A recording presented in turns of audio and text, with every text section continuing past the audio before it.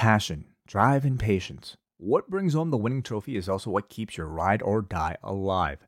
eBay Motors has everything you need to maintain your vehicle and level it up to peak performance. From superchargers, roof racks, exhaust kits, LED lights, and more, whether you're into speed, power, or style, eBay Motors has you covered. With over 122 million parts for your number one ride or die, you'll always find exactly what you're looking for. And with eBay Guaranteed Fit, your part is guaranteed to fit your ride every time or your money back. Because with eBay Motors, you're burning rubber, not cash. With all the parts you need at the prices you want, it's easy to turn your car into the MVP and bring home that win. Keep your ride or die alive at ebaymotors.com. Eligible items only. Exclusions apply.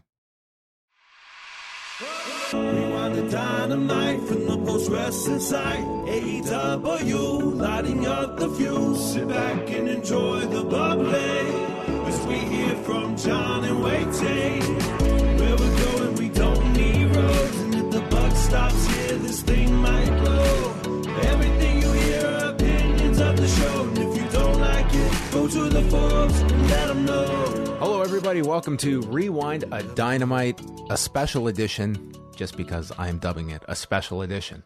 Hello and welcome to the show. I am joined as always by Waiting. Very special. Yeah, they're all special. What do you mean? Each one is special. Special Always. edition this, special edition that. They're all special. No one ever promotes normal edition tonight. They should. They could. Well, tonight's show brought to you once again by Peppermint Tea. Oh, yeah? Yeah. Peppermint tea. Can't go wrong with Do you peppermint. change up the teas? Yes, I do. What are the go-tos? I really like that David's Tea place a lot. They go all experimental with different flavors. Well, they got like 50 different teas. Yeah, you can go all over the place. David really knows his tea. Yeah, David, it's David's Tea. So, Yeah. of course, yes. As I think about it, it's usually a peppermint variation. That is my standard go-to. But tea to me is very interchangeable. I'll try any flavor. I'm not opposed to any. Black, straight, like you don't Straight put usually. stuff in it? I usually don't put anything in it. No, Yeah. just have it straight. You? When I drink tea, it's usually like green tea, so I don't really Green add. tea is wonderful. Green tea goes with everything. It kind of does, yeah. Have you ever had cold green tea? Nope. It's pretty good. I always heard that like cold tea, if you ordered cold tea, that was like a code word for booze after hours. Could be, yeah. But not cold green tea. Well, I make it at home, so Now wait, doesn't when really you're work. drinking, when you make cold green tea, does that mean you made green tea and forgot about it for an hour and then it is thus cold green tea? I would deliberately actually put it in the fridge. You're also like a cold coffee drinker, and I've Yeah. never crossed that threshold. I've never been able to really partake in that. Like, no, I don't judge, but it's just, Try it, man. Live a little. it's not for Cold, me. hot, come on. You got to be adaptable. It's almost like it's milk. It's milk at that point with like some flavor to it. Flavored It's not milk. milk. That's kind of what it is. No. Well, how is everything? Very well. You're here again. I'm here again. This is a live edition, in case you couldn't tell by this very special edition type of banter. I'm here in person because I guess let's allow people to peek behind the curtain a little bit. We usually record these via Skype, but I don't, in my current living situation, which I'm actually about to move out of, my recording room is right next to the bathroom. So the bathroom is basically unusable during recording hours for me because every little noise can be heard essentially through the wall that's shared with the recording room, and therefore a flush of a toilet would be really audible. Certainly a shower would be really audible. And my girlfriend, or my fiance at this point, everybody, What? she went to the Raptors game. And Well, this is breaking news. She went to the Raptors game? the Raptors? Yeah, Oh my breaking gosh, news, everybody. That's the The headline. Raptors made a new franchise record for their winning streak, I believe. Oh, did they? Raptors franchise record. Yeah, let me just see this. Okay. The Raptors had won 11 games in a row 3 times previously from blah, blah, blah. The Raptors streak is one of the longest. Okay, maybe this is not a... Wait a second. Yeah, new franchise record with the 12th straight win in a wild rally against the Pacers. Anyway, she was at So the game. the same week that John Jones could beat George St. Pierre's record for most wins in a title fight, where he is tied right now he could beat the record on Saturday. So the Raptors and John Jones might pull this off in the same week. They did tie that perfectly well. So together. good for one Canadian, bad for another team. Okay. Vice versa. I guess so. Yes, but anyway, so like she's set to be back anytime during this recording, which means that. You both have crazy hours. I don't know where it all intersects. Like she's coming home. So late, you're in order to facilitate the freedom of the bathroom, I am here at the post office to record live in person with John Pollock. So thank you, John, for opening up the post office. Well, thank you for after hours. Thank you for addressing this problem and just going out and buying a new place altogether, just to avoid this problem. I mean, I'm sure that was the root cause of this whole change, this whole move that you are undergoing this weekend. Impetus, yeah. Do you need any help moving this weekend? I think I should be okay, actually. We don't have a ton of stuff, and like I think we've got like already more people than we need. So well, that's good. I you. did help you out on several moves ago. I remember you have, yeah. Thank you. It was the day after UFC 201. You helped move a good life out of my condo to. I know we've talked about that story, but when I did not really go over to your place all that often. You were with a roommate at the time. And Wei and this guy, like you guys were like preparing for like to audition for Pumping Iron or something, because the amount of weights you had that all had to come down from what floor were you on? Like the 20th? We were on the 8th floor. Okay. Yeah. It felt like 20 by pound number 200 that we were lifting down there, but it was whatever happened with all those? Because those did not go to your current place. No. So it was like a power rack. It was like, that's when I was really like kind of starting to get into lifting. And unfortunately that relationship had to be cut short because we were essentially evicted out of our place because our place was being sold. Anyway, so now that stuff sits in my roommate's room. My roommate moved back to his parents' house, and his room really is not bigger than this.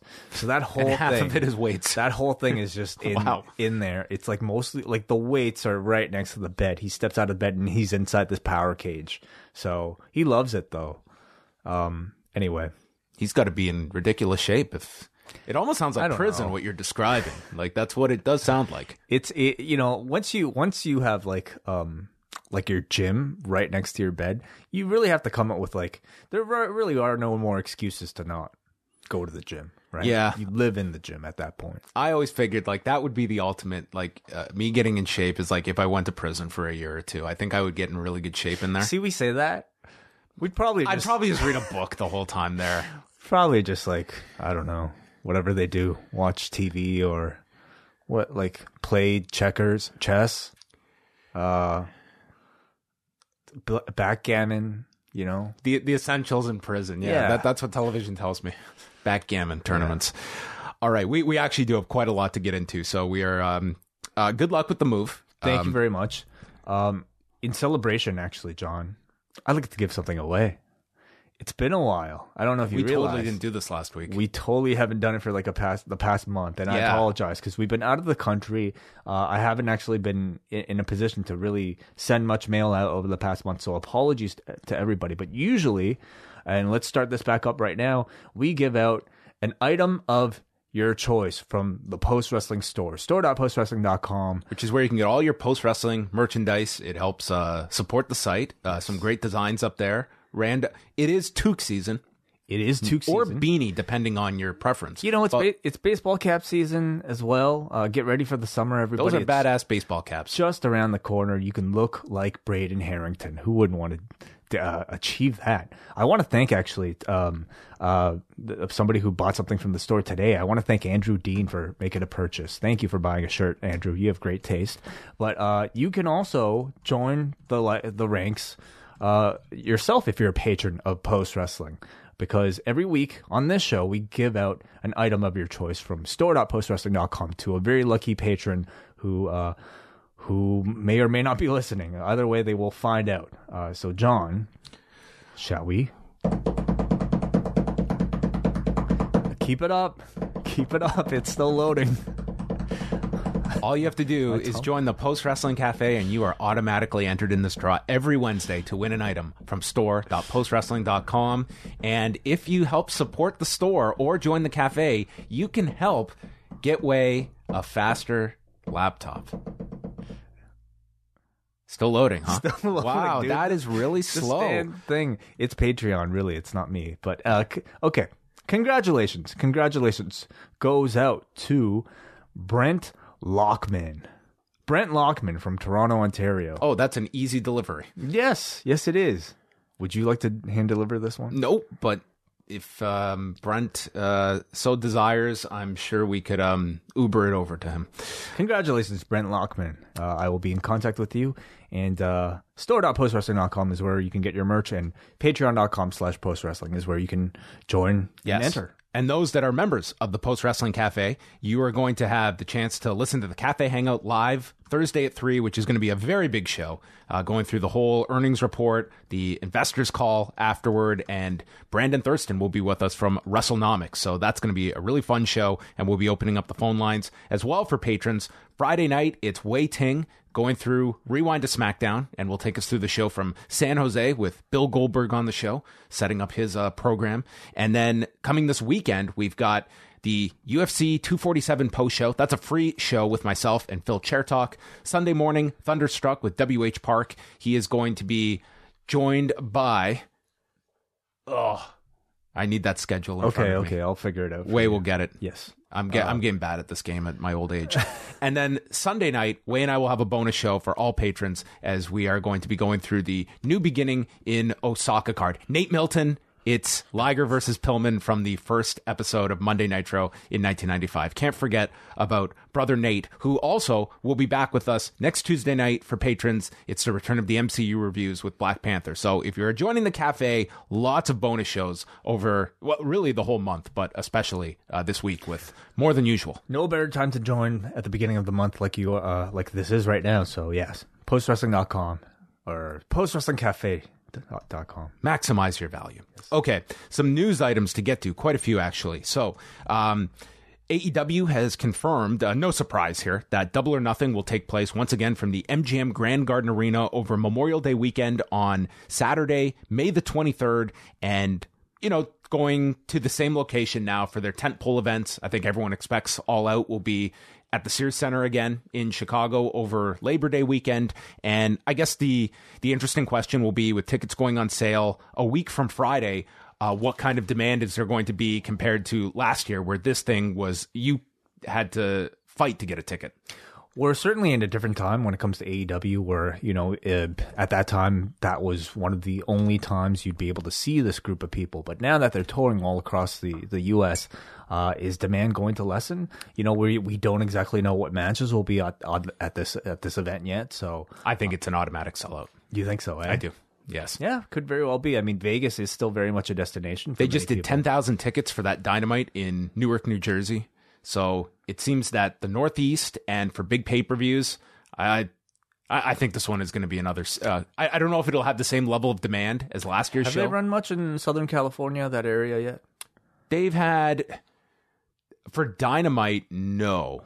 They have not gone there yet. Okay, well, I could see that attracting a number of people from California. They haven't gone to California off the top of my head. I don't believe so. They've made their way there. Could be wrong, everybody. So... that's the news on Double or Nothing, and during the show we'll get into the announcements about they have plotted out matches over the next several weeks that we'll get into. Raw on Monday night, it was down 10% this week. This was following last week's show coming off the Rumble. 2,168,000 viewers. They were down double digits in almost all of their key demos, down 12% among 18 to 49. They were hit among people 25 to 54, down 16.5%. So a big decrease in the audience this week. The one that held up the best was females 12 to 34 that only had a 3% drop, but the majority, it was double-digit drops this week. And I don't know if it is just simply, I would think for Monday night, the big viewership, it was on the cable news outlets that were following the delayed Iowa caucuses. Have you been following that? No. What a shit show that's been. But yeah, not a great number for Raw in Mania season when football's gone. It's in the rearview mirror, and I think it's at a time when I feel the program has momentum at the moment. I think like a lot of they're doing a lot of stuff building towards Mania. I'm feeling some characters getting heated up. So this was a disappointing number because I don't think it should have been down 10% this week. Quality of the show has increased compared to, I suppose, last year when it was really bad, but perhaps still not enough to get people to tune in.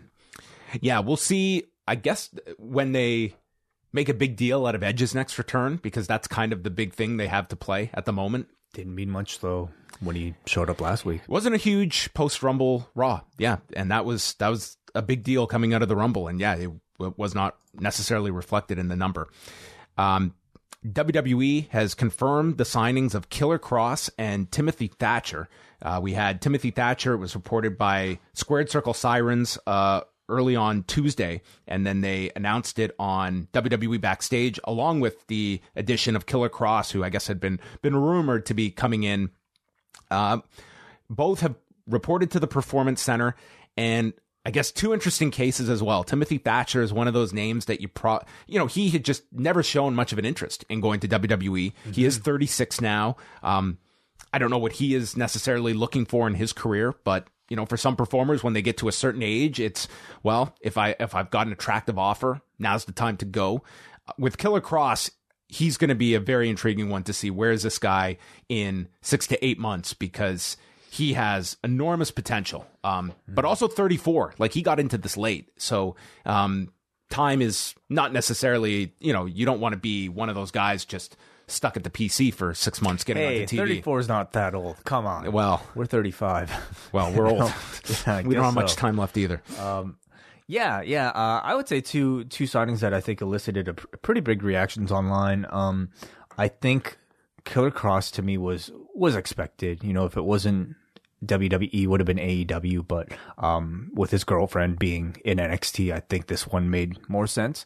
And I see big things for him. I think he fits really well within that system. He's got the size for it. In NXT, he's already going to clearly stand out, but he's somebody who I could see Vince McMahon really liking on the main roster. Good promo, good character stuff. So I think they'll push him really hard. My concern about Kross, and maybe it's just, he is someone that you can see he's been hands-on with, like, his promos, videos, and putting that out. Mm-hmm. And now you kind of take a hands-off approach, and it's left to the company at that point. I would say less so in NXT. Like, if he's working with that Performance Center crew, I think if they've seen his previous stuff, if they know why they're hiring this guy, I feel like he would have a decent amount of, input. It's a good point. It's not analogous to Matt Hardy on the main roster, where Matt Hardy comes in and, we saw how he struggled, I think, to get his ideas across. I think Killer Kross, he's a very smart guy, a great promo. Like, he should be a success wherever he goes. So I really hope this is a great break for him. He had a very frustrating 2019. So This is a fresh start for him. A bigger surprise was Timothy Thatcher for me. I mean, he wasn't really a name that I even thought was on their radar, but at this point, I suppose everybody's on their radar. But, given the age, I think given the wrestling style, this one to me seems like it might be a bit more of a tougher fit if we're talking about just a pure transition to the main roster. But, if he's a name for that was really just kind of like brought in for either NXT, or the more likely scenario I actually see is him doing something with Imperium and NXT UK. They weren't shy about, or at least Ryan Satin in that segment wasn't shy about, in fact, calling him like former or member of the original Imperium. Yeah, Ring Conf did not get mentioned. No. So I could see him working with Walter and maybe bolstering that NXT UK brand. Yeah, which, I mean, it's a spot. That is what it means. I mean, you might be able to see him maybe once a month, but I don't know. I could see them certainly looking to acquire new names though to make that NXT UK show a little bit more important. Well, now that they're on, they at least have an outlet. They're on Paramount Network over there and BT Sport. That it would seem like it's more of a priority now. But I would say, if you're Timothy Thatcher, I think, listen, all guys have to look at it like once you're 36 and you're starting to look at what's, you're probably starting to experience that wear and tear. This is a guy who has been wrestling 15 years, and you look at it that, okay, am I going to be as creatively fulfilled here? Maybe not, but this is a chance to at least make some good money as a guy that, probably hasn't been banking a retirement based on 15 years of working on the independents. So, guys are going to reach that point in their career, and WWE becomes a nice option at that time in your career. So we'll see what the future holds for Timothy Thatcher. He's a guy, he's always been a divisive figure among fans. I've always been a big fan of his. I really like that style of his quite a bit.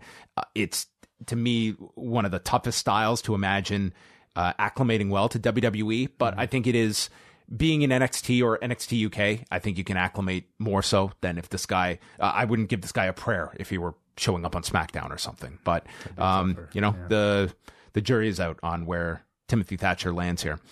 I wanted to talk a bit about ESPN Plus because Disney held they had their updated reporting figures for Disney Plus and by extension ESPN Plus, and these are some unbelievable statistics here that they have released. So at the end of 2018, ESPN Plus was at 1.4 million subscribers.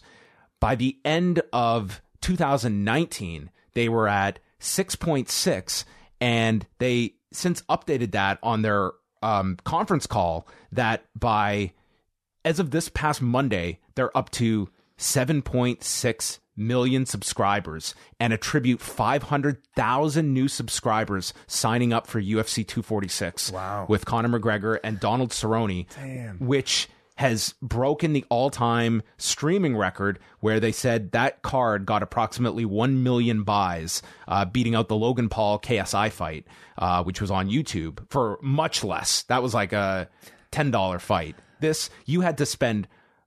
I know on ESPN Plus, they were doing the free trial. You could get a free trial for a week, and I think that's still in place. We don't get ESPN Plus in Canada. But then you have to spend $65 on top of that as well. So it's a major commitment. Like this was... Dave Meltzer had the whole breakdown of the figures on MMA fighting. Like just from the ESPN Plus portion, that's $70 million of revenue. Wow, that's incredible. For 1 million buys. In a universe of 7.6 million. Like that's unbelievable. I mean, tells you the importance of Conor McGregor still to this day, you know. I mean, like he is the golden child on ESPN Plus. I guess the record has to be somewhat strong, but like even if it's not a perfect record, it really does not matter with the guy of this level of star power. He would like, is he the Mandalorian of ESPN Plus? I mean, they're hoping he's going to be the Baby Yoda of ESPN Plus. I don't know if he is the Baby Yoda, but they're hoping that he's going to be an episodic series in 2020 and not just a stand-up special. That's right. Yes. Yeah. No, it's and his stand-up looked very good in that fight, actually. Excellent. Yeah. I mean, you know, the ESPN deal, I suppose, with UFC is at this point clearly working out. Like, think about that. Had UFC done 2 buys for this pay-per-view, they're still getting a gigantic amount every month from ESPN. Mm-hmm. We don't know what that figure is, but they're getting a set amount anyway. Yeah. And then they're doing on top of this, like these two sides have to be just like in love with one another. For the UFC is building ESPN Plus. It's not the only factor. The bundling with Disney Plus and Hulu greatly helped ESPN Plus, but UFC is definitely assisting. And I think if you're Conor McGregor, you're seeing these numbers and it's red panning out again because you have that much more power, that much more proof behind anything that you want. Well, now that you've done this number, it's interesting because we were talking about the fact that with this guaranteed revenue, UFC isn't at the mercy of Conor McGregor. Like, it's nice to have this, but we don't need it. Now that you post this, that expectation is there the next time Conor fights. And Conor's going to want his slice of the pie, seeing these stats. When he fought Khabib, which did 2.4 million buys, that was, of that 2.4 million, 500,000 were streaming buys. This one, 1 million streaming buys. So just look at how that has changed. So at that point, that was pre-ESPN Plus. Okay, right. That was when they were on regular pay-per-view. Yeah, this is when you had to stream. Basically. In the U.S. Yes. Right. Yeah. So, and that figure, that's not including like what we had to pay in Canada or anywhere else that offered this on traditional pay-per-view. So just a monstrous fight for UFC 246, which I really don't sense for UFC 247 this weekend with John Jones and Dominic Reyes and Valentina Shevchenko and Caitlin Chukagian. Who would you say is next in line to potentially reach that level? Oh, at this level, it's... Nobody on the horizon. I mean, I'm interested to see what Nurmagomedov does with Tony Ferguson because Nurmagomedov has been... I mean, he he was part of that huge fight with Conor McGregor, but it's not like you heard big things about his fight with Dustin Poirier in September, which was an ESPN Plus fight. I think he does do business, but nothing in this realm. I'm thinking you're looking at Conor's next opponent, and beyond that, like Jorge Masvidal is not doing this with Kamaru Usman. I don't think that Masvidal and Nate Diaz, like, they were on ESPN Plus. I mean, we didn't hear. Like, I think Conor is the only one that's going to be doing this. Gotta get level. Logan Paul in the UFC. Hey, man, he could end up in Bellator. It's possible. Seriously? It's both him and his brother that are like fighting now. Jesus Christ. That's kind of DAZN's like model that they're going around, like the celebrity boxing gimmick. So huge numbers here that they did for that. Ring of Honor has added this huge match to Supercard of Honor. It's going to be for their 6-man tag titles with the champions Bandito, Flamita, and Rey Horus versus Will Ospreay, Amazing Red, and Rocky Romero. No way. Wow. That's a hell of a 6-man right there. So much for that retirement, hey? Amazing Red. I mean, every week this more guy. now than ever. Yeah. Good for him. If you happy. remember last year's WrestleMania in New Jersey, he pulled out ahead of WrestleMania week where he was scheduled to wrestle for House of Glory, stating like, my neck is damaged. I'm not even doing WrestleMania week. And now look at this. It's like been his revival. I mean, that's great. No, if the bookings are coming, good for this guy. I'm glad that he's getting paydays now. So that's a huge match for Supercard of Honor. And the last big one, we have a return date way. Total Bellas. It's moving from Sundays to Thursdays, returning April 9th, right after WrestleMania. I like it. I'm a big fan of this move. Thursdays, for me at least, is a wrestling-free evening, so I can slot this in perfectly into my schedule. Last year, Total Bellas on Sunday nights, they were doing 436,000 viewers on that season. The Miz and Mrs. we got to see last week following NXT, their audience plummeted, not following SmackDown on Tuesdays. Yeah. So, it was interesting. Tonight, NXT did have an overrun of like 6 or 7 minutes going into Miz and Mrs. And I wonder if part of that was to boost up the Miz and Mrs. number, because last week we got no overrun. Yeah. Could be that, or do you think it could be, at this point, maybe trying to help both, wanting to help NXT, yeah, compete a bit more than maybe, worrying about the Miz and Mrs. Who knows? But Total Bellas, I don't think has really been at any point piggybacked off of like WWE programming anyway. But if you're jumping from place to place, that might always have an effect. I do feel like there will be added interest for this season, given all the news that's come out recently about the Bellas both getting pregnant at the same time. By the way, the Bellas podcast that came out this week, the two of them detail exactly what's going on, and cameras were following everything. So this season coming up... How intrusive. At the same time, though, like the way they describe it, they choose to document themselves for the public, obviously because it's their business, but also because they sense a lot of their fans relating to the stories that they present. And I'm one of the people that finds a lot of their personal lives very interesting. Bree teases that she and Brian will be perhaps going through some marital issues this season and getting into that. What a tease. Coming up, me and my husband are probably going to have some problems. If you read the preview of this thing, I mean, you'll know that that's going to happen. Obviously, Artem proposes to Nikki Bella, and then at the end of the season, the both of them find out they're pregnant. So it's going to be a big ride, I feel. I can see the Bellas getting so much mainstream attention in the lead up to the season premiere because it's such a like daytime interview segment topic. The Bella twins are both pregnant. Oh my God. Like I would say every talk show is going to want to have them on together to promote their season. So that level of buzz, I think, will contribute to, at the very least, steady ratings this season, if not maybe even a slight boost. Total Bellas does way better than Total Divas, especially since Total Divas like crashed in the last season. The Bellas are the stars of the whole franchise, clearly. Yeah. All right. And just coming out of NXT tonight, we do have Keith Lee and Dominic Dijakovic added to TakeOver Portland. So that show is nuts. With now they have, I guess it's 6 matches they have announced. Yeah, I believe. And Velveteen Dream also back on Wednesday's episode as well. They did not close the show with Charlotte. She was put in, I think it was somewhere in the second hour. I wasn't watching NXT, but it wasn't the show closer or the show opener either. Matt Riddle had one of the funniest promos this year. How did you already watch NXT? I watch every week. I watch the first half hour of NXT, and then I start AEW. Oh, gotcha. So I usually catch the first half hour. Oh, interesting. Yes, but It's a good technique. if Braden and Davey did not label their show, how many fish could Bobby Fish fry if Bobby Fish could fry fish? Then they really failed at the naming conventions. What did you think about my names tonight for our show? I have not seen it yet. I did too. One was good, and one was just, Okay, let me take a look. one here. was the main angle. I had to use. So we got Rwanda Dynamite for tonight. Then the title: Lash equals Cash. It kind of sucks. Brits Boot Canal. I was really proud of the second one. No, the second one's really good.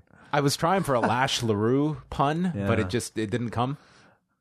I don't really like the first one, but I figured the main angle we had to have it in the title. You do great. You can change it. If No. people see a different name, that's because It's Way absolutely deemed it perfect. inappropriate. All right, let's get into the show from Huntsville, Alabama. This crowd was amazing.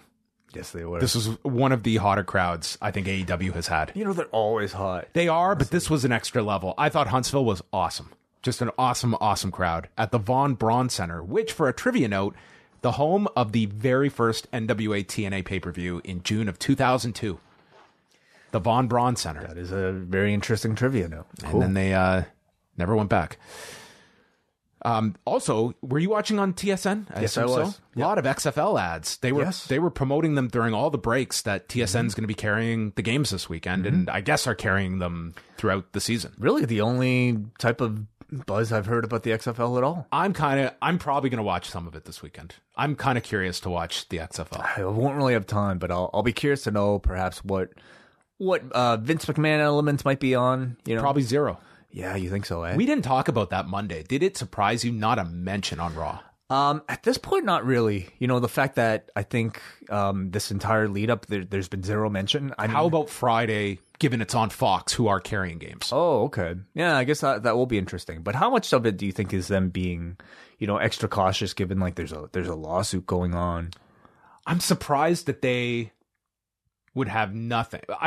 It could very well be that they're just scared off by having any association with it, but it's just surprising to me that we got nothing. And I would be surprised if Fox doesn't, because on Fox there's a vested interest, unlike USA Network, Right. that I would expect something You on Friday. You would have still expected it last week, though.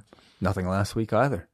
You know what I think was a big miss on WWE and Fox's part is that during the Super Bowl, there were mentions of SmackDown.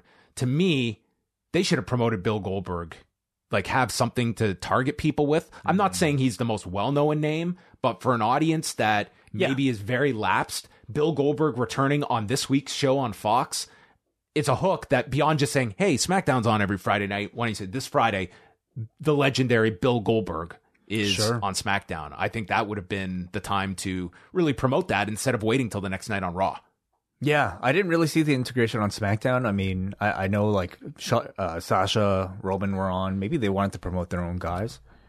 Yeah, they were on the pregame. I just thought, like, if you knew that's coming up, like, there's a name that, you know, for an audience member who maybe has not watched wrestling in, you know, a generation, that's one of the few names, and you've got him on Friday. So, into Wednesday night's show, and Jon Moxley starts off the show coming through the crowd, and he has upgraded his eye patch in preparation for his Minoru Suzuki match this weekend. He clearly took to heart his problems over the weekend at the New Beginning shows, and this looks like a much better patch to work with. This weekend was a good test run for Jon Moxley and his eye patch. Yep.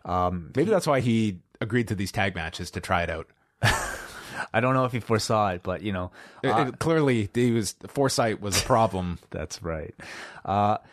You know, this new eye patch is almost like he's wearing like a thong on his head. It's probably less intrusive. You would hope so. I hope so. You And know? it's amazing that Santana was able to find the exact same one later in the night. His was, I would say, more, I think, a bandage. They look the same to me. Yeah? Okay. But, you know, I didn't know if Moxley was going to be on the show, given that he's going to be in Japan 2 weekends in a row. You know, we said that. They did advertise this match last week, and we totally blanked on it. They did? Yeah, they did announce this match last week. Well, nonetheless, but I forgot. I mean, the dude flying back and forth, probably with that fucking eye patch on the whole time. I bet this guy does wear it on the airplane, too. I bet you he does, too. And I'm sure he's loving every second of it. Like, he just seems to be having the most fun of his entire career right now. So it's Jon Moxley and Ortiz. Jon Moxley was so over with this crowd. And then the Inner Circle comes out and Jericho joins commentary. And again, I really enjoy Jim Ross with Chris Jericho. I think they really bring out the best in one another. Jericho has also got a Le Champion bandana around his neck. After wearing the Puerto Rican flag last week, he's got... They just merchandise. Dude, Jericho everything. just sees dollar signs on everything. He is the Gene Simmons of professional wrestling at this point. And crowd again sings his song. What did you think about their ability to keep up? You know, I would say this week at least a number of fans memorized all the lyrics to the song, and the camera made sure to focus on every single one of them, all three of them, who at least the camera was able to catch, knew every single word. I would say it was pretty audible, but you know, it's not like they were really forcing it either. I think if it happens organically. If it doesn't, then let it be. Jim Ross compared Ortiz to Pampero Firpo, which was awesome. The referee got distracted where Santana tripped up Moxley, and Jericho is adding the information that this is not a gimmick. Santana and Ortiz are real street thugs. And the crowd is chanting, Ortiz sucks. Ortiz rubs his forearm into Moxley's injured eye. Ortiz did a dive through the ropes, and Jericho is saying, I brought Moxley to AEW. I should have let him languish. And Ortiz runs into Santana. Paradigm shift, place goes nuts, and he catches him and wins in 7:46. Jericho is furious, and then Santana goes to attack him. He gets hit with the paradigm shift. Everyone's chanting Moxley, and Moxley pulls out the car keys that he's been holding on to, and he yells, an eye for an eye, and he stabs Santana in the eye. Jericho is losing it. Moxley leaves through the crowd. They were red hot as the Inner Circle then tends to the one-eyed Santana. Mm-hmm. Great start to the show. Great start to the show. I mean, the match itself I thought was good, but I thought it was absolutely elevated because of how great this crowd was. Yes. This was a crowd that, like, I mean, Moxley, I think in general feels like he's a babyface that is truly loved by every audience that he's in front of, at least with AEW. You know, he's not somebody that the company is trying to force down people's throats. It's a completely deserved push, and he's getting a completely deserved reaction. Like, it absolutely is working so well. I thought Ortiz was really good here too. He's very charismatic. His wrestling style is very entertaining. I think he's like kind of quietly becoming like a standout performer, at least on the heel side of things. I like the angle at the end a lot. This could have just been like, you know, a match like Jon Moxley beats Ortiz and then you move on to the next week. But the fact that they had an angle coming out of it with Moxley taking the Santana's eye out, at least leaving some sort of lasting effect on the characters, rewards me for investing my time into the program. You know, now next time I tune into the show, I know why Santana will have an eye patch. It almost made this episode required viewing if you wanted the full story. Yeah, and it seems like they're having Moxley go through each one, which would mean probably a Jake Hager match before Revolution. You think so? Wow. I mean, do you think he faced Guevara? But do you think he beats Hager though? Like, no, I think they'll protect him. I don't know. I don't know, though. I mean, Moxley is the guy going to challenge for the title, but the fact that they have protected Hager so much, I think that's a match that does mean something now that you could do in Atlanta or the go-home week. I would do that in Atlanta. I almost feel like you save Hager for afterwards. Because they could. So well protected. Jericho has taken pinfall losses, but Hager hasn't. Yeah, well, we'll see. I mean, next week he's gone through the other ones, with the exception of Hager and Santana next week. The Best Friends versus Scorpio Sky and Frankie Kazarian. They have these new foam thumbs for Orange Cassidy, which are brilliant. Early contender for best merch of 2020. Unless Matt Riddle puts out a shirt for the Bobby Fish tongue twister. That will top the thumbs, I think. Because it's, yes. Matt Riddle would have got called to the assembly if he had that tongue twister to present. I haven't seen NXT yet, so. You have to watch this. Dude, you'll howl. Is the fact that Matt Riddle is the person saying this? Dude, he got the crowd to chant it. Oh my goodness. It was awesome. Wow. It was really good. Okay. Kazarian and Trent are lighting each other up with chops. We go to the floor, and it's a sequence of everyone getting knocked down after Trent gets thrown into the guardrail, spears down Scorpio Sky. Kazarian hits a German. A lot of German suplexes on the floor tonight. And then Chucky with a neck breaker. So as all 4 men are down, Orange Cassidy just walks by the bodies and he lays down to send us to commercial. And then we had Trent selling his neck. The best friends hit a soul food half and half combination to Kazarian, and they hug for the huge pop, except for Jim Ross, who was not approving of this hug in the middle of the match. Strong Zero gets stopped by Scorpio Sky, and Kazarian then executes a code red after Scorpio Sky hits a running kick to Trent, setting up the move, and Scorpio Sky and Frankie Kazarian get the fall, and Jim Ross blames it on that mid-match hug. Cost them the match. Man. And SCU get the win, and, well, we'll see what that sets up for them later on. Good match, I thought. Crowd was much more responsive to this week's SCU match than their match with the Hybrid 2 last week, and I think that just tells you maybe how valuable and how over the best friends are right now. Even though they don't get many wins, but it's an overact. The act is over, and I mean, especially Orange Cassidy, who, like, Cassidy still just kind of continues to play this sort of, I don't even want to call him a manager, but like he's just around the ringside and he gets his spots in. They haven't overexposed him yet. And I feel like that's really good for him because I feel like we all recognize that there might be a shelf life to a gimmick like this if you put him front and center, main eventing, every single week or something like that. Whether it's deliberate or not, I think them holding him back is a really good thing. He's satisfying at this level. I don't necessarily see, like, we're going to see if the internet went crazy when Janela announced like his match against Suzuki, but that's like a one-off special event thing. I think for an AEW TV show and an AEW audience, he's at the right level right now. And I think when the time comes for him to actually be in a program, then you do it organically. What is going to be the better match, Suzuki and Orange Cassidy or Suzuki and Jon Moxley on the weekend? Man, I'm looking forward to both of them so much. They're so different. They're so wildly different. I think if you're looking for a hard-hitting, like strong style type of match, I mean, Cassidy. Orange Cassidy, of course, yeah. The Dark Order run in, they attack all 4 people, and then they line up, and Orange Cassidy stands up behind them as the crowd chants freshly squeezed, and he is offered a mask to join the Dark Order. And he just puts his hands in the air and into the pocket, and they jump him. And this leads to Christopher Daniels running back. The Dark Order just backs off, and Daniels is challenging them to come after him. I mean, they're playing it very over the top that I think everyone is expecting Daniels to join them, that maybe that's going to be the swerve, that he's not joining them, because this was so overt that it just seems too much. It was exactly like, like the Ruby Riott angle. Like you were waiting for Daniels to turn on Cassidy when he came out here. But, sorry, I'm picturing Liv Morgan now as Orange Cassidy, like the female version. Right. But, I think they're playing sort of with that psychology a lot. It seems like it's operating on a more deeper level, I suppose, with more of a... Whose contract is up? This is very much a storyline in flux of who's going to be the exalted one. Oh, yeah, I don't know, actually. Who knows at this point? What do you think? Rebby was, like, tweeting stuff out tonight about, like, she tweeted... I saw what she tweeted about Nancy Pelosi tearing up the speech compared to Matt's ideas he submitted. Being torn up by Vince or the WWE. Who knows what to expect? I mean, I think they know exactly what they're doing when they're tweeting things out. I don't know what's going on.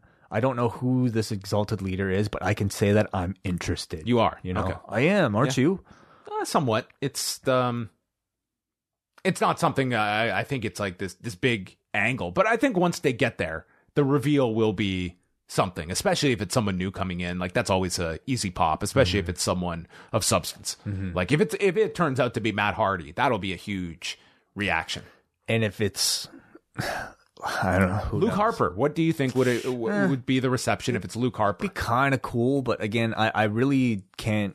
I have less, perhaps, excitement about him as sort of this like leader to role. Carry that. I don't group. think he's like a big enough star to like but he'll get a big reaction. I think everybody, honestly, at this point, if it was. Everybody wants it to be Matt Hardy. If it's not Matt Hardy, it would be somewhat of a disappointment. Unless it was Minoru Suzuki. What if it was Josephus? Yeah, I don't know. they had so as they're building up, the main event segment was going to be Cody taking the 10 lashes. So throughout the night, we got comments from various personalities, starting with Taz, who said it's going to be uneasy to watch, and Max is taking it too far, but it validates how bad Cody wants him. And I like these. They did a great job of leading up to this and really pushing how violent this was going to be. Like, they made this feel like this was going to be uncomfortable viewing. There were only 2 interviews throughout the show teasing this, and I thought it was pretty strategic who they chose to speak in this fashion. You had Taz here and you had Dustin. Both of them were excellent, I thought. Both felt... Dustin's one of the most underrated promos anywhere. Good. But both of them, like, I think when you're talking about a gimmick like this, if you had anybody try to speak in character talking about it, you risk making them sound silly. You risk the angle kind of like being treated as just sort of a wrestling angle. But here you had two very good promo guys, experienced guys who were able to sound serious because like they were about to watch something that was, you know, really bad. In Dustin's case, something that was about to happen to his brother that was really bad. They made it sound like Cody was going out into the ring to play Russian roulette. Yeah, like that was the severity, like that he may not come back from this. But you know, I like Taz a lot here. I like this was not the Taz from 2002 on a straight to video WWE show. I've got a belt. I'm going to lash him. He wasn't joking about cab drivers in New York. This was a serious analytical Taz, and I've enjoyed him from what little I've seen of him on Dark as well. He was great in this very brief piece as well.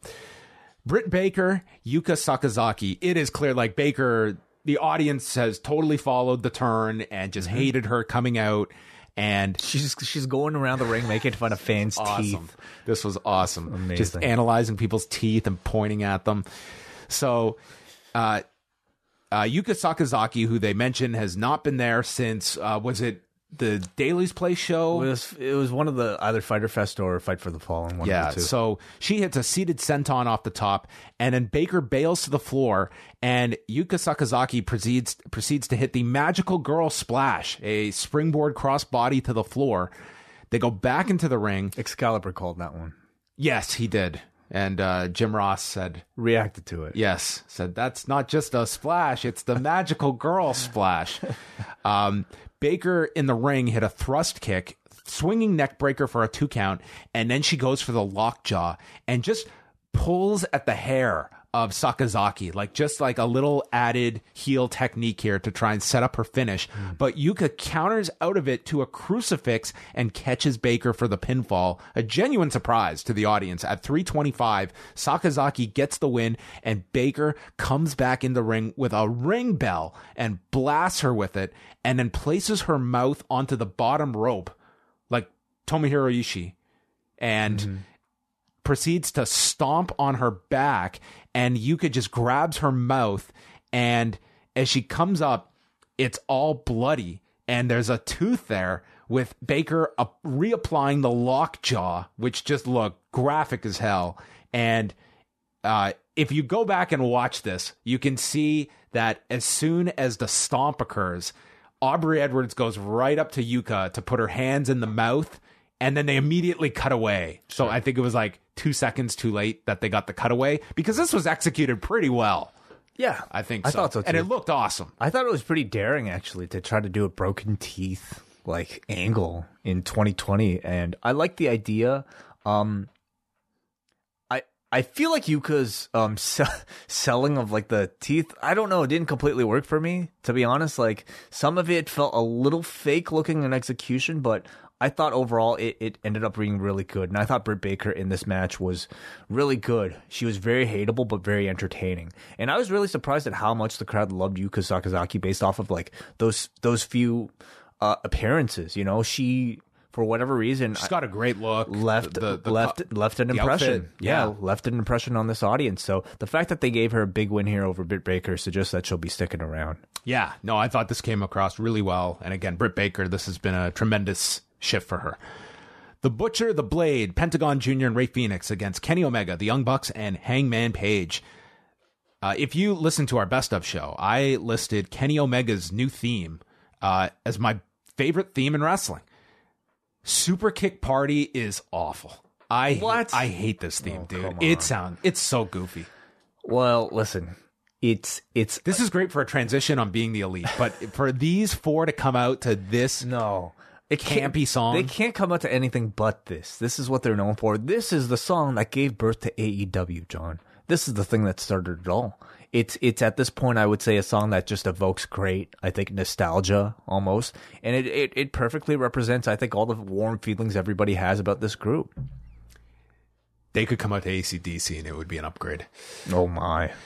So we get a bunch of triple team spots. So the idea here is that Kenny is working with the Bucks, but Hangman, he is only out there for Kenny. And that would be the only person he would tag with, and was just off to his own in the corner for much of it. Matt did his Northern Lights deal to both Penta and Phoenix, and then they did a deal where Phoenix lifted Matt for a gory bomb while holding up Kenny's legs like the what's up spot, with Penta coming off the turnbuckle. And we have Omega counter Butcher with a Rana, and then in comes Page. And man, did this guy get a great reception. Everyone's chanting cowboy shit. He hits a springboard lariat to Phoenix on the apron, and then a Pescado. He's just running wild, and the crowd is electric. Like, he is super over to these crowds. Then the four gang up on Nick Jackson. There's a doomsday device. Matt's save gets stopped with a destroyer out of nowhere from Phoenix, and then Omega's in to deliver snapdragons all around, and there's an assisted sliced bread from Matt onto the Butcher.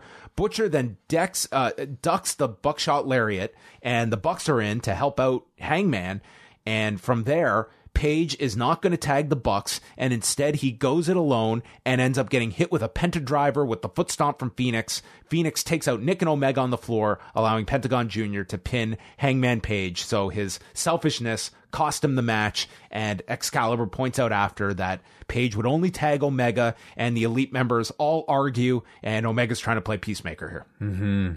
I thought this match was great. It was really spectacular. Match of the night for me. The pace of it was insane. At one point, really, the announcers just kind of give up calling the moves because everything was just beat.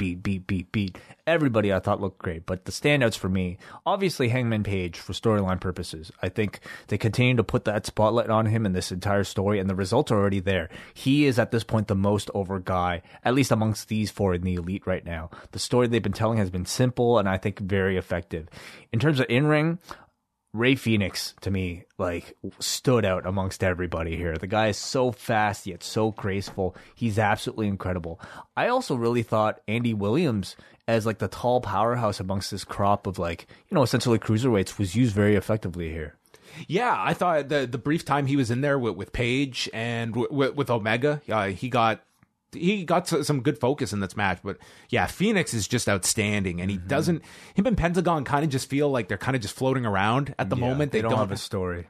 They don't have a story, which they're going to be doing in 2 weeks' time. They're going to be doing the Battle Royal, and the winners get the tag title shot. And I would imagine it comes down to either the Bucks, if you want to do that now, or Pentagon and Phoenix coming out of this. I do wonder, like, you know, if they did want to craft a story with Penta and Phoenix, how they would be able to do it. I haven't necessarily seen, I guess, the acting ability of a Penta or Phoenix, nor really, like, do I expect much in terms of a promo ability. Can they craft a story? I mean, look, they've got Riho as one of their champions, so they could probably book a story for anybody. Arn Anderson joins them. Dressed up as Pentagon. That makes sense, yeah. Full face paint. That would. And instead of the Cerro Miedo, he's got, like, the four. Wow. Oh, man. Writes itself, yeah. So I'd be curious to see how, like, you know, it kind of is about time.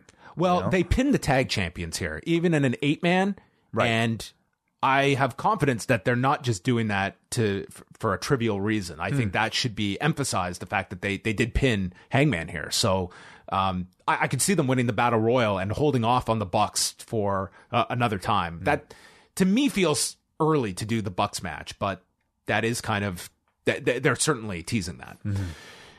Tony Schiavone's in the ring after the break with Kenny Omega, and he's immediately interrupted by Pac, who is with Lexi on screen, and he is addressing Kenneth. And he is trying to get his attention, and obviously Michael Nakazawa must mean nothing to you, because he murdered this guy. Dude, I totally forgot about that. Everyone did. And, like, yeah, Kenny didn't do shit about it. But he says, but does this person mean nothing to you? And we pan over, and Riho is just standing there.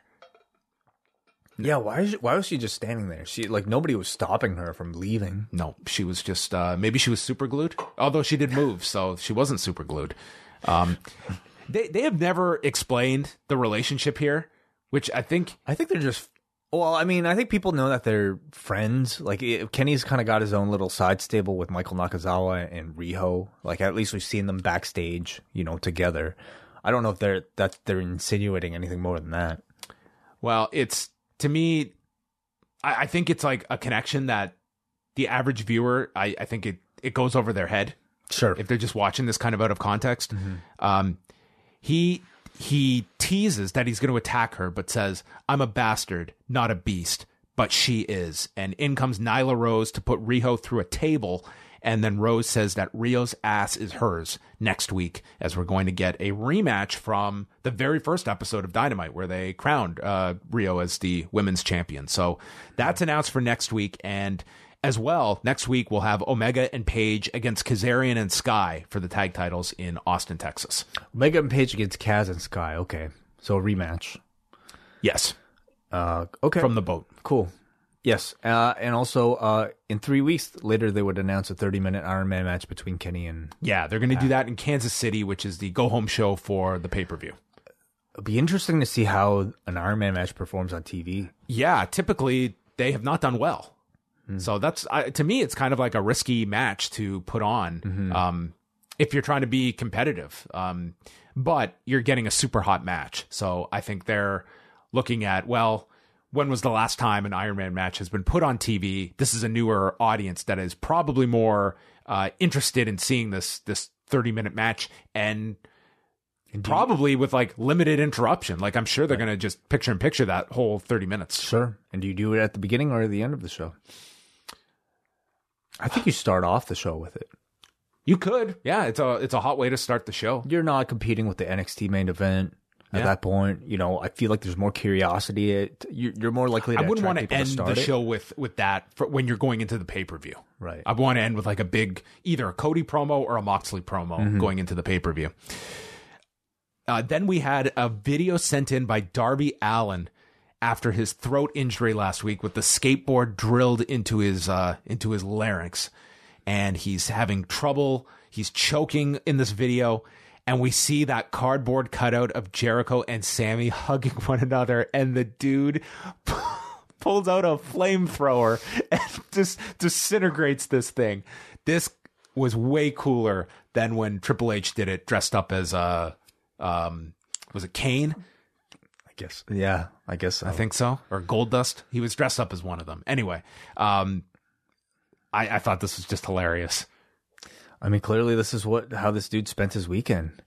I think I heard him on Observer Radio talking about how like these videos are just all shot by him and his friends, and it's just like they're just hanging out, shooting flamethrowers. Oh, good for in their them. Spare time. It's cool. It's great. And I think he's really lucky to be working in a place like AEW where like a guy who I think is this visually minded is able to like do his own thing and get it broadcast on TNT. It actually kind of looked cool to watch the flamethrower explode in black and white as opposed to our, what you would typically, see a flame and think, oh, this should be in color. It looked good. I thought this looked cool. It was like 10 seconds. Yeah. But probably Darby Allin, Sammy Guevara, whether it be the pay-per-view or something down the road, obviously. And then Kip Sabian and Joey Janela, which unless they announced it at some point today that I missed, this was unannounced. They might have announced it last week. I mean, did they? I could be wrong. Okay. Didn't feel like it was a complete surprise to me. Did you watch the intergender match from the boat on Dark? So on Dark this week, they aired the intergender match that took place on the Jericho Cruise between Kip Sabian and Penelope Ford versus Kenny Omega and Riho. And the way that they, because they haven't done intergender on TNT before, and so they said that since they were on international waters, they were able to do this. And from what we know, Kenny has been wanting to do intergender matchups on AEW for quite some time, but hasn't necessarily been given the go-ahead yet. So this This almost, to me, I mean, clearly felt like it was a test to see how the crowd would react to it, how the audience would react to it. And I guess reception on the boat was so good that they decided to air it on Dark. And it's a match I absolutely would recommend. I thought it was well done. It was fun. It's a match where I actually thought that Penelope Ford was the standout, and she looked fantastic to me. The match happened. The world didn't stand still. I think I'm personally ready for this type of stuff to be on TV, but I guess my feeling is that there still seems to be quite a bit of concern about like presenting this type of wrestling for a mass audience. Yeah, I'll definitely watch it this week. It sounded like it got It was a good match. great reception, and a great place to put it on as well. Like an audience that was going to really dig it probably, and that I think probably enhanced it. You mentioned, like the lack of real kind of establishing of the Kenny Riho relationship, and this, it's because they haven't necessarily been able to showcase what they're known for, and that's being tag team partners. So Kip Sabian and Joey Janela, at the beginning, they're kicking each other in the back, and then Sabian goes to a choke. Janela gets sent into the steps, followed by Penelope Ford bashing his head in, and Sabian's in control. They go through a break. Janela hits a dive to the floor, and then Sabian goes for a flip to the floor, gets caught and hit with a German suplex to the floor. Back inside the ring, the crowd is chanting for Janela as they have this striking exchange that Ross calls bowling shoe ugly. And Ford gets onto the apron, makes out with Sabian, and then Janela runs at him. Sabian gets out of the way as Janela knocks Ford off the apron, and then Sabian capitalizes by rolling up Janela and grabbing the tights for the victory. So sacrificing Penelope to get the win. Mm-hmm. Pretty good match, I thought. I think I would have enjoyed it if it was just a few minutes shorter. Perhaps that was also due to where we were at this point in the show. I think I would have just preferred a slightly tighter match. But to me, it feels like this feud continues, doesn't it? Yeah. I don't sense like it's this hot program. No, it's not. It almost feels like Kip Sabian is kind of like the third wheel in this program. Yeah, he's you need him for the match. He's a very necessary part. And I would say like it's been his biggest program to date in AEW. It's helping him at least establish himself. But I would say they also haven't necessarily done anything that really has like made you feel for Joey. Like I haven't at least felt that much sympathy for him. Because you don't have the cocky, arrogant asshole who's got Penelope Ford. It's Kip Sabian. Sabian's sort of like that. I don't really get that vibe from him. But because they haven't necessarily done enough, I think, to present that sort of personality. I think a lot of this is just being told to you, hey, these two used to date, and now this guy has this guy's girlfriend, and you're supposed to, boo the guy who stole his girlfriend. I don't think that's enough. Even if you were just to present that story, it's like there's not enough meat there. Not enough, I would say, twisting and turning. Like, I feel really nothing other than the fact that I like Joey Janela. But nothing. What I'm saying is they need a cuck angle. Or maybe a wedding segment. Maybe we're going to get there on TV. A wedding segment? Yes. Okay. Yeah, that would work too. Alex Marvez was with the Inner Circle in the back, and immediately he gets tossed out of the scene.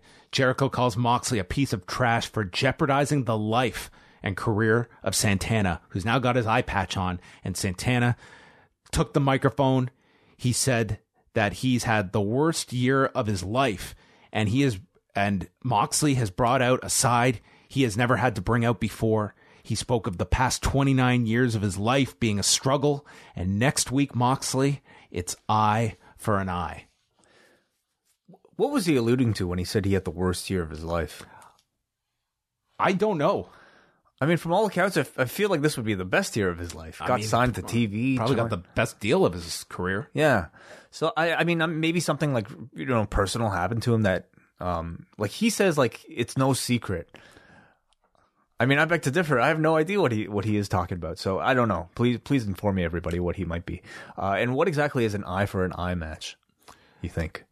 Well, they're both down to one eye left. So it's kind of eye for an eye plus an eye. Right. It's right? really so two someone's eyes. going to be blind by the end of it. It'd be really two eyes for one eye. Maybe it's going to be it's a half blindfold match. Maybe you've got to read an eye chart. That's the match? Yes. Okay.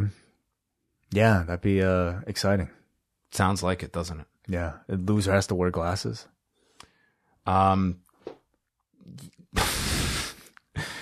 We should not be planning this stipulation match, but it's pretty much explained. It's a grudge match. At the very least, really, it's just a subtitle of a match. Lexi was with Hangman Page, and the Jacksons came in. They're upset. Do you like Lexi? I don't really have like a strong read on her, positive or negative. I mean, she's like, her segments are pretty much like, she doesn't even do really like setup questions. She was just kind of like holding the microphone. Right. So from what I've seen with her on like Dark and the Road Twos, like, she's fine. And to be honest, like, for a backstage interviewer, I don't need much more than somebody to just hold the microphone to let the talent speak. So the Young Bucks come in, they're all pissed off at Hangman, and Matt insinuates that Hangman's got a drinking problem and takes his beer away, and the camera stays on Hangman, who somehow has already got a pitcher in his other hand. Yeah. Got a lot of laughs from So the crowd. people like this. I mean, they're doing a lot of like sight gags that are like really working. It was a BTE level comedy bit, I would say here. Yeah. That I thought really worked well transitioning to TNT. And they warned him like this Hangman is going to lose the tag titles next week with Kenny when they take on SCU. Yeah. I'm assuming you completely fast forwarded through it, but in between these two segments was a Dark Order video.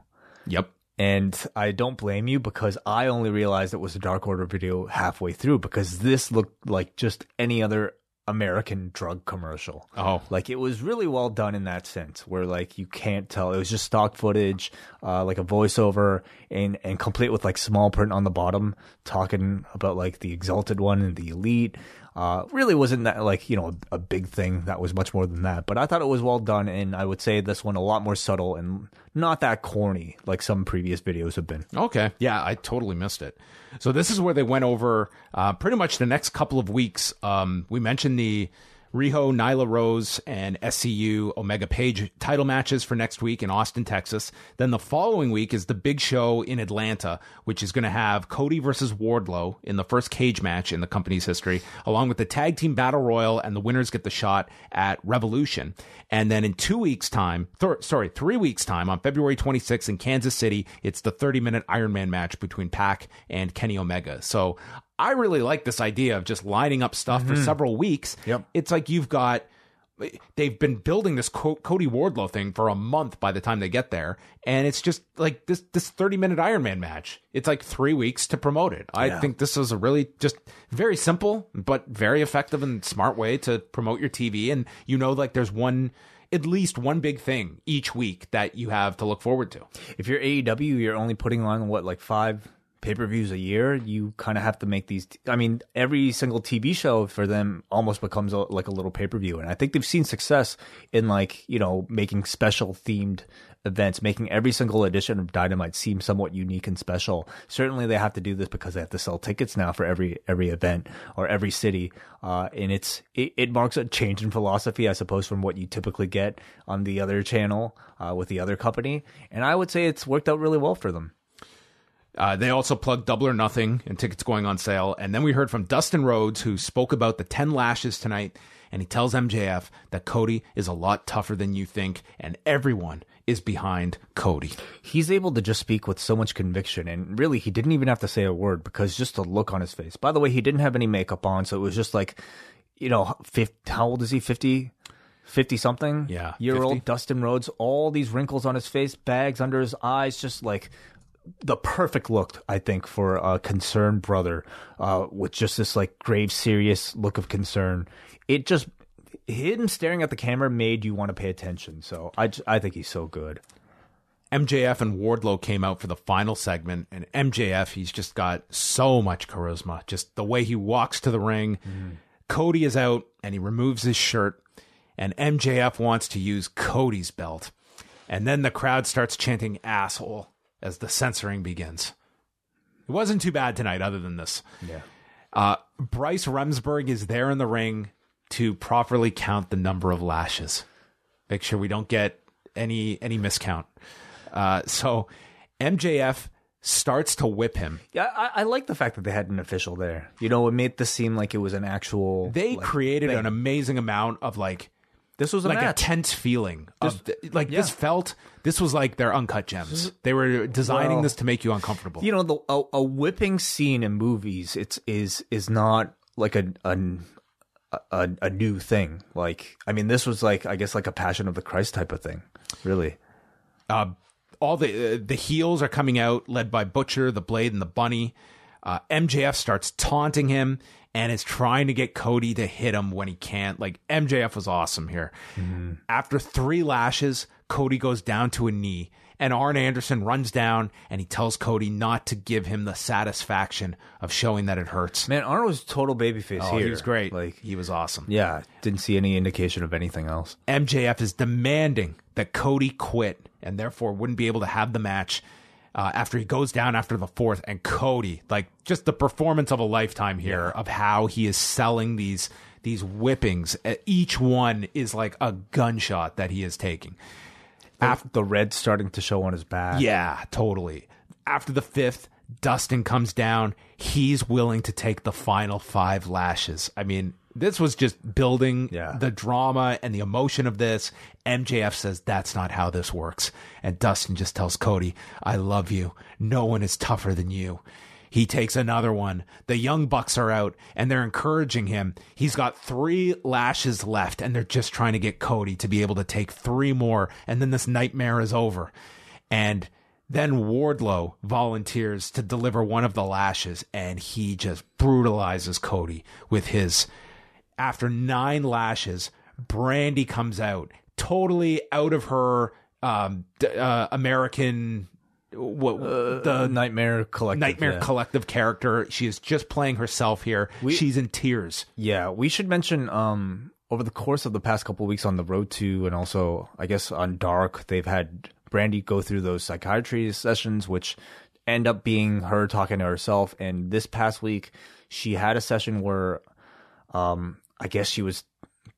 I forget, like, the result really was kind of inconclusive, but, like, I suppose it was almost like she was starting to doubt this whole Nightmare Collective thing. And beyond that, Mel and Luther turned on Awesome Kong. Yeah, and kind of wrote her out. So she's out of, seemingly, right now at the Nightmare Collective. So the status of the Nightmare Collective, I suppose, is somewhat in question, which I guess resulted in this. So she is just pleading with him, just take one more, you can do it. And everyone is rallying behind Cody as he just gets to his feet with every fiber of his being, and he gets whipped across the chest.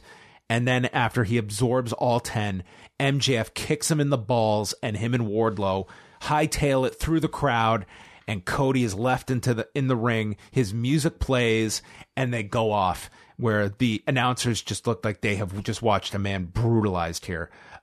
This was one of the best segments Dynamite has ever had. Oh yeah, I completely. This was agree with you. amazing. I completely agree. Hey, but before we get on to the finish, like, did you see like somebody was attacking MJF and Wardlow when they were up at the top of the ramp as the show went off air? One of the fans? I don't know, because they didn't really call attention to it. It was just like somebody in the background attacking him. So I don't know what happened. Might have been a fan. Might have been, I don't know, somebody else. It was a little bit weird to go off air that way, but I didn't know if you saw it. I missed that part. It doesn't sound like that would have been part of the... Yeah. They would have called attention to it, and doesn't really make sense angle-wise. So that was a little bit strange. But anyway, onto the angle itself. When they announced this, I was absolutely confident that they were going to do a good job. You know, just seeing everything that Cody has done. Cody has just been like, everybody's kind of got their own style. All of the executive producers have their own style. Like the Bucks have the PWG style thing that they're trying to do for the tag team division. Moxley is like, hardcore. And Cody's is making money. It's making money, but it's also bringing back old school American professional wrestling stuff that I think his dad heavily emotional, like an element of wrestling that there needs to be more of, like that feeling of just wanting to see the babyface prevail. If his dad was a performer today, what would professional wrestling look like? And I think this is one of those things. I was absolutely confident that he would do a good job, but I wasn't necessarily sure how well it would have worked with the modern audience, who I think at this point, like when they announced this, you knew by the end of it, you're supposed to feel sympathy for Cody. And with that, I think a modern type of level of skepticism, how much were they going to be able to like hook the crowd to actually feel sympathy for Cody? It could have been a very flat reaction, but I thought this worked really well. no matter, I think, what your expectations are for the segment, after the first couple lashes, like the tone immediately kind of went from like, oh my God, yeah, we're supposed to cheer, to like actual serious concern, like, because you can't fake that type of pain. And I thought Cody selling was just an example of like great acting that you rarely see in professional wrestling. And MJF as this like slave driver, He was amazing. like, was fucking awesome. Like, this felt like it was a movie. It was a really well scripted angle. Every level came with like some interesting event that accompanied it. Until by the end it just kept building and building and building until you had this like really violent scene with Cody's entire family looking at him, cheering him on. I wasn't there for like, the Tommy Dreamer ECW thing, nor really anything similar to this, unless you count like Daniel Bryan taking lashings. He just did the whole strap match. Oh, this was way better than that. I'm just saying, God. like, of ones you're going to compare it to. See, I wouldn't recently. even compare like those two. This was like a different league. I was going to say Shane McMahon's balls getting shocked, but that's very different. Yeah, what an emotional angle that was. I think the closest thing, I guess, maybe to like, the professional wrestling that I might have been alive for would be the Tommy Dreamer ECW thing. They did this with Flip Gordon not all that long ago. Oh, yeah, you're but right. Not many people saw that. Although Yeah. the photo afterwards is just, it's brutal, his back afterwards. Sure. But I certainly give them credit for attempting this on a big stage in 2020, and I absolutely applaud Cody and MJF's performances. This was amazing. I think this was one of the best of like non-wrestling segments. Yep. I think it's the best one AEW's done. Yeah, at this point, I'm trying to like think of Like, I go back, all the that other ones. first promo with the Inner Circle Yep. where Jericho gets everyone over, that one was pretty great. Mm-hmm. I think this was even better. I thought this was one of the best segments like that we'll be talking about at the end of the year in terms of like angle or segment of the year. That I just thought this was outstanding. I think it's been like a good couple of weeks for angles like this, between this and I think Orton and Edge, with both of which I think you had, very high caliber acting performances from Cody and also from Orton. I really liked Dynamite tonight. I think you had solid wrestling throughout the show, great showcase for Jon Moxley at the beginning, and a really strong main event angle. Yeah, it was tremendous to the point that if you're not putting the title on Moxley, I think you can make this the main event. Like, that's how big Cody and MJF. I think they will close with Jericho and Moxley. Yeah. But I wouldn't be like, this to me feels just as big as the title match. Like, those two matches on one show, I think is enough to carry the those whole are your thing. big money matches Yeah. for the pay-per-view. It's going to be interesting because we saw with Full Gear, like, they didn't really boost the pay-per-view number from what they had been doing pre-TNT. And with that many more weeks and months of television and some big angles, and I'm sure they're going to have some Dynamite promos, pardon the pun, in the next couple of weeks leading into it. How many more weeks? We got 3 episodes to go, so still a lot to do. Cool. Like, this almost felt like an angle that you used to peak, like to put on the go home show. But yeah, I'm curious to see, like, next week, maybe you'll just get the reveal of Cody's back, like with a week to marinate those wounds. Yeah, don't blow that on Instagram. Yeah, Make people tune in for that. Yeah, I wonder. That reveal is going to be crazy. The promos will be amazing next week. I liked the show a lot tonight. Yeah. I enjoyed it. There was like a wide variety of stuff. The 8-man was very solid. Very eventful, unlike last week, which I largely considered skippable. This week, I thought there were a lot of angles you really had to see in order to carry on the storylines. Yeah, and we talked about like the main event going in this week was the 10 lashes and putting like a non-wrestling segment in that main event, and I think it was a great idea. I think that was big. All right, we go on over to the forum, and tonight, did you people agree or disagree? Tonight, How many lashes out of 10? 6.63. That's not that high. Actually, pretty low for Dynamite. Interesting. Well, let's see what the everyone has to say. Paul from New Jersey. Although she may not be an in-ring magician, I very much enjoyed the heel work of Dr. Britt Baker. Always nice to see a Riho sighting once in a while. Good show, but something is missing for me, and I can't quite put my finger on it. 6.5. He's also got an episode title suggestion. Eyes and lashes. Okay, I get it. All right, we've already got a title, Paul. Don't you dare step on John Pollock's Eyes and lashes is territory. not bad, though. Hagaki says, not too sure what to think of the ending yet, other than it looked painful. Britt's match and ending was good. I like the direction they are going with her. Dark Order still has me intrigued, mostly because of the high potential for surprises. In case you didn't watch AEW Plus, the commentary really seems like they're having fun, especially during commercials, and JR seems like he's in love with Penelope Ford. Next one here. MJF actually got attacked by a fan as they went off the air. Okay, to your observation way. That's some old school heel heat. The 8-man was crazy and furthered a storyline, and the backstage segment with Hangman and the pitcher of beer was hilarious. So I'll have to go back and look at that. I missed that part, but I would... My assumption, not having seen it, would be that it was probably a fan just getting out of control. We got Andrew from Cape Breton who said the biggest positive AEW has over WWE is how beloved their baby faces are. And tonight felt like a continuation of that with the main event angle. I didn't know what to expect from the 10 Lashes angle, but with everyone coming out, it really gave you sympathy for Cody. Cody is fascinating. He's a cross between his father and Ric Flair. He's a rich, powerful babyface that everyone gets behind. It's just wild to see a company where the fans have faith in their babyfaces. I guess except in the women's division. My hope next week is that Nyla Rose wins and runs through the entire women's division until they find the right babyface to face her. Though I have a question which may be an awkward topic of discussion. Nyla still faces transphobic comments from members of the audience, and my question is, should they let Nyla cut an in-ring promo on these people or even discuss it at all? I feel Nyla probably does have a promo in her head that she would love to get out, but would it be appropriate? Part of me wants to ignore it as it shouldn't have anything to do with her character, but another wants to see a scathing promo on some of the fans. Anyway, great show, 7 out of 10. I don't find that to be a prevalent thing at all. Like, I don't notice that. Well, what are we talking about? Twitter? Online. Yeah. Okay, on Who Twitter. knows? Well, who knows? You're where, not. Right? I'm not basing my television around Twitter comments. Yeah, I wouldn't either, and I don't necessarily feel like that type of promo is relevant to her heel character right now. I think, I mean, if it's something she wants to do, I mean, I could see I think AEW that's such a providing the small forum. minority of the audience. Yeah, it's like why even give them that power? Unless I think, and more importantly, I don't see it really working with the current character. I don't see it having sort of any point. Let's say she beats Riho, and then she cuts sort of like this, you know, I don't know, scathing criticism of her critics. Like that's, I don't know, that's a bit a weird fit to me.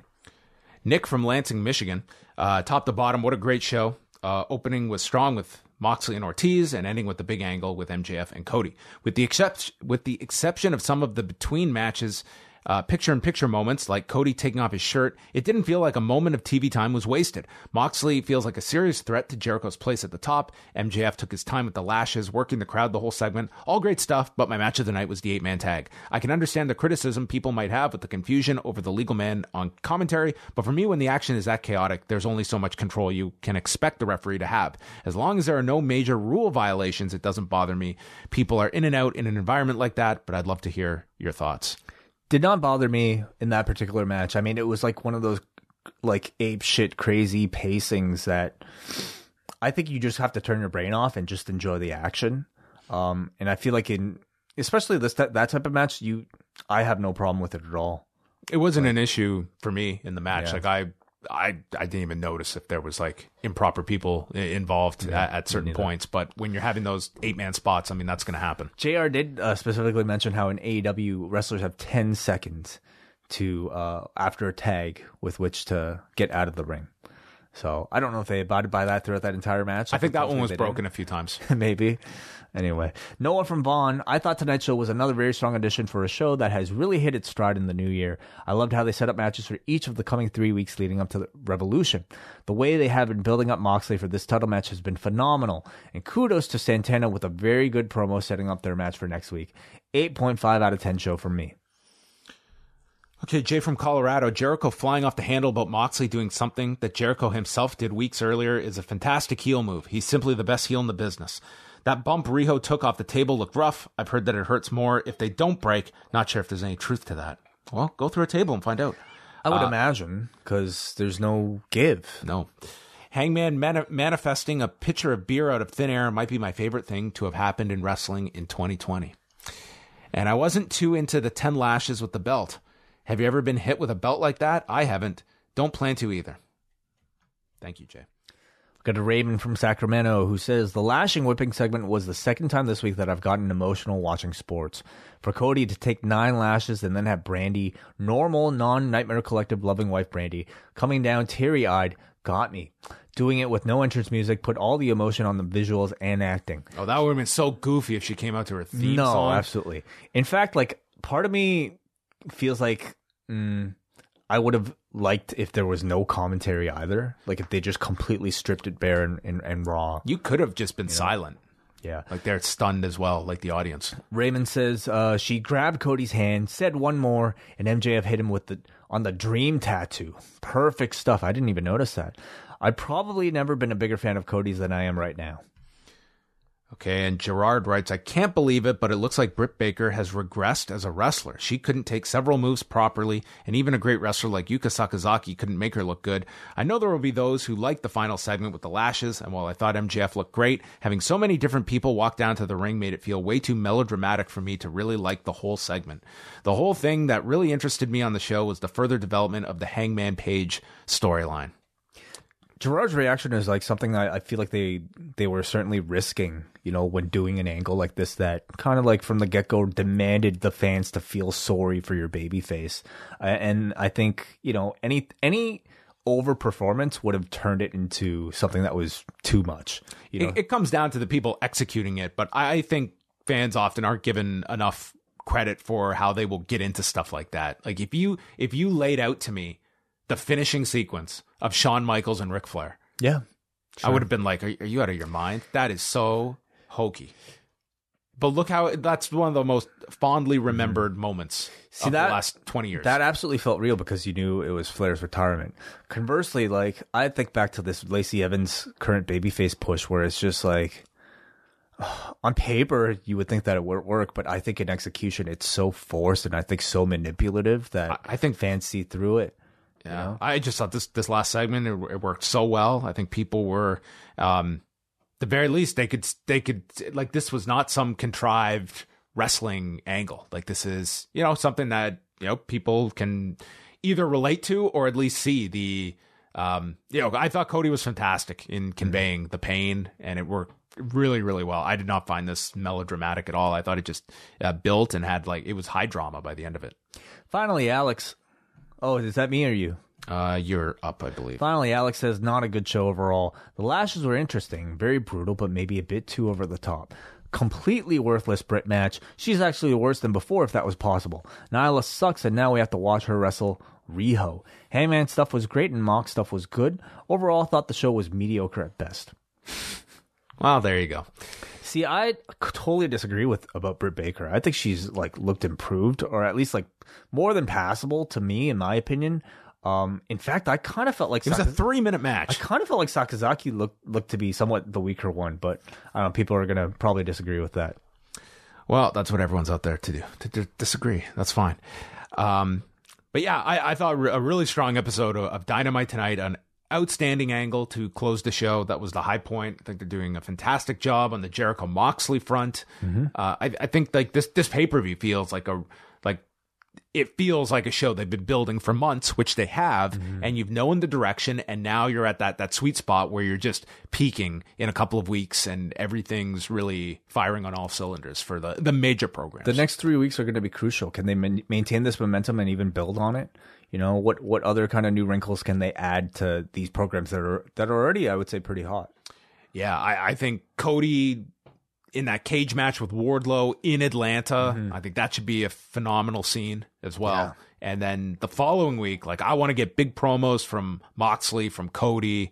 I think that final show could have some tremendous segments. What else is going to be on that card? Let's pull up the card here because we know we're getting that tag match after the Battle Royal in a couple of weeks. But beyond that, nothing officially announced, right? Yeah, I think we only have the 2 matches. Okay. Officially. And then the tag title match. So probably you would think maybe Darby Allin and Sammy Guevara get in there. Right. Something with the women's title. Yeah. Could be Nyla, could be Riho. We don't know. Yeah. I would be surprised if they flip the title next week. You think so? I would be surprised if they flipped it. I think they'd keep it with Rio, but we'll find out. We'll see. So that's it, everybody. We're going to be back on Thursday. Cafe Hangout is coming at you 3 p.m. Eastern Time, live for all patrons.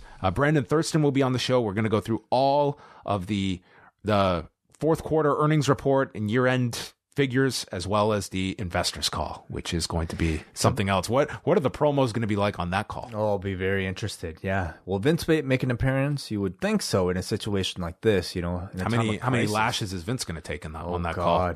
Yeah, I don't know. Hit *5 to deliver a lash. Anyway, yeah, it's a big day. It is a very big day. Yeah, for them. And I think we'll be putting audio of the call, if we are able to get a copy of it, onto the cafe feed. So if you're a patron, you can just refresh your feeds whenever we get that, and you can listen to it for yourself before or sometime before we do the hangout. Other than that, you can probably stream it yourself too, can't you? From WWE. I think if you sign up for an account, it's available somewhere. Yeah. So we'll have lots of coverage on the site tomorrow. So keep it check out postwrestling.com for all the breakdowns and shows that we'll have out tomorrow. And then Friday night, Rewind to SmackDown with Wai Ting, a fireside review with Wai Ting, his final night in his current home. Yeah. Before he leaves, and he's spending it with all of you. Will be an empty room. It'll just be you and me. SmackDown. Sounds like a wonderful night, a Friday night with Wai Ting. All right, thanks to everybody for tuning in. Go check out Up Next, and we'll speak with you Thursday on The Hangout.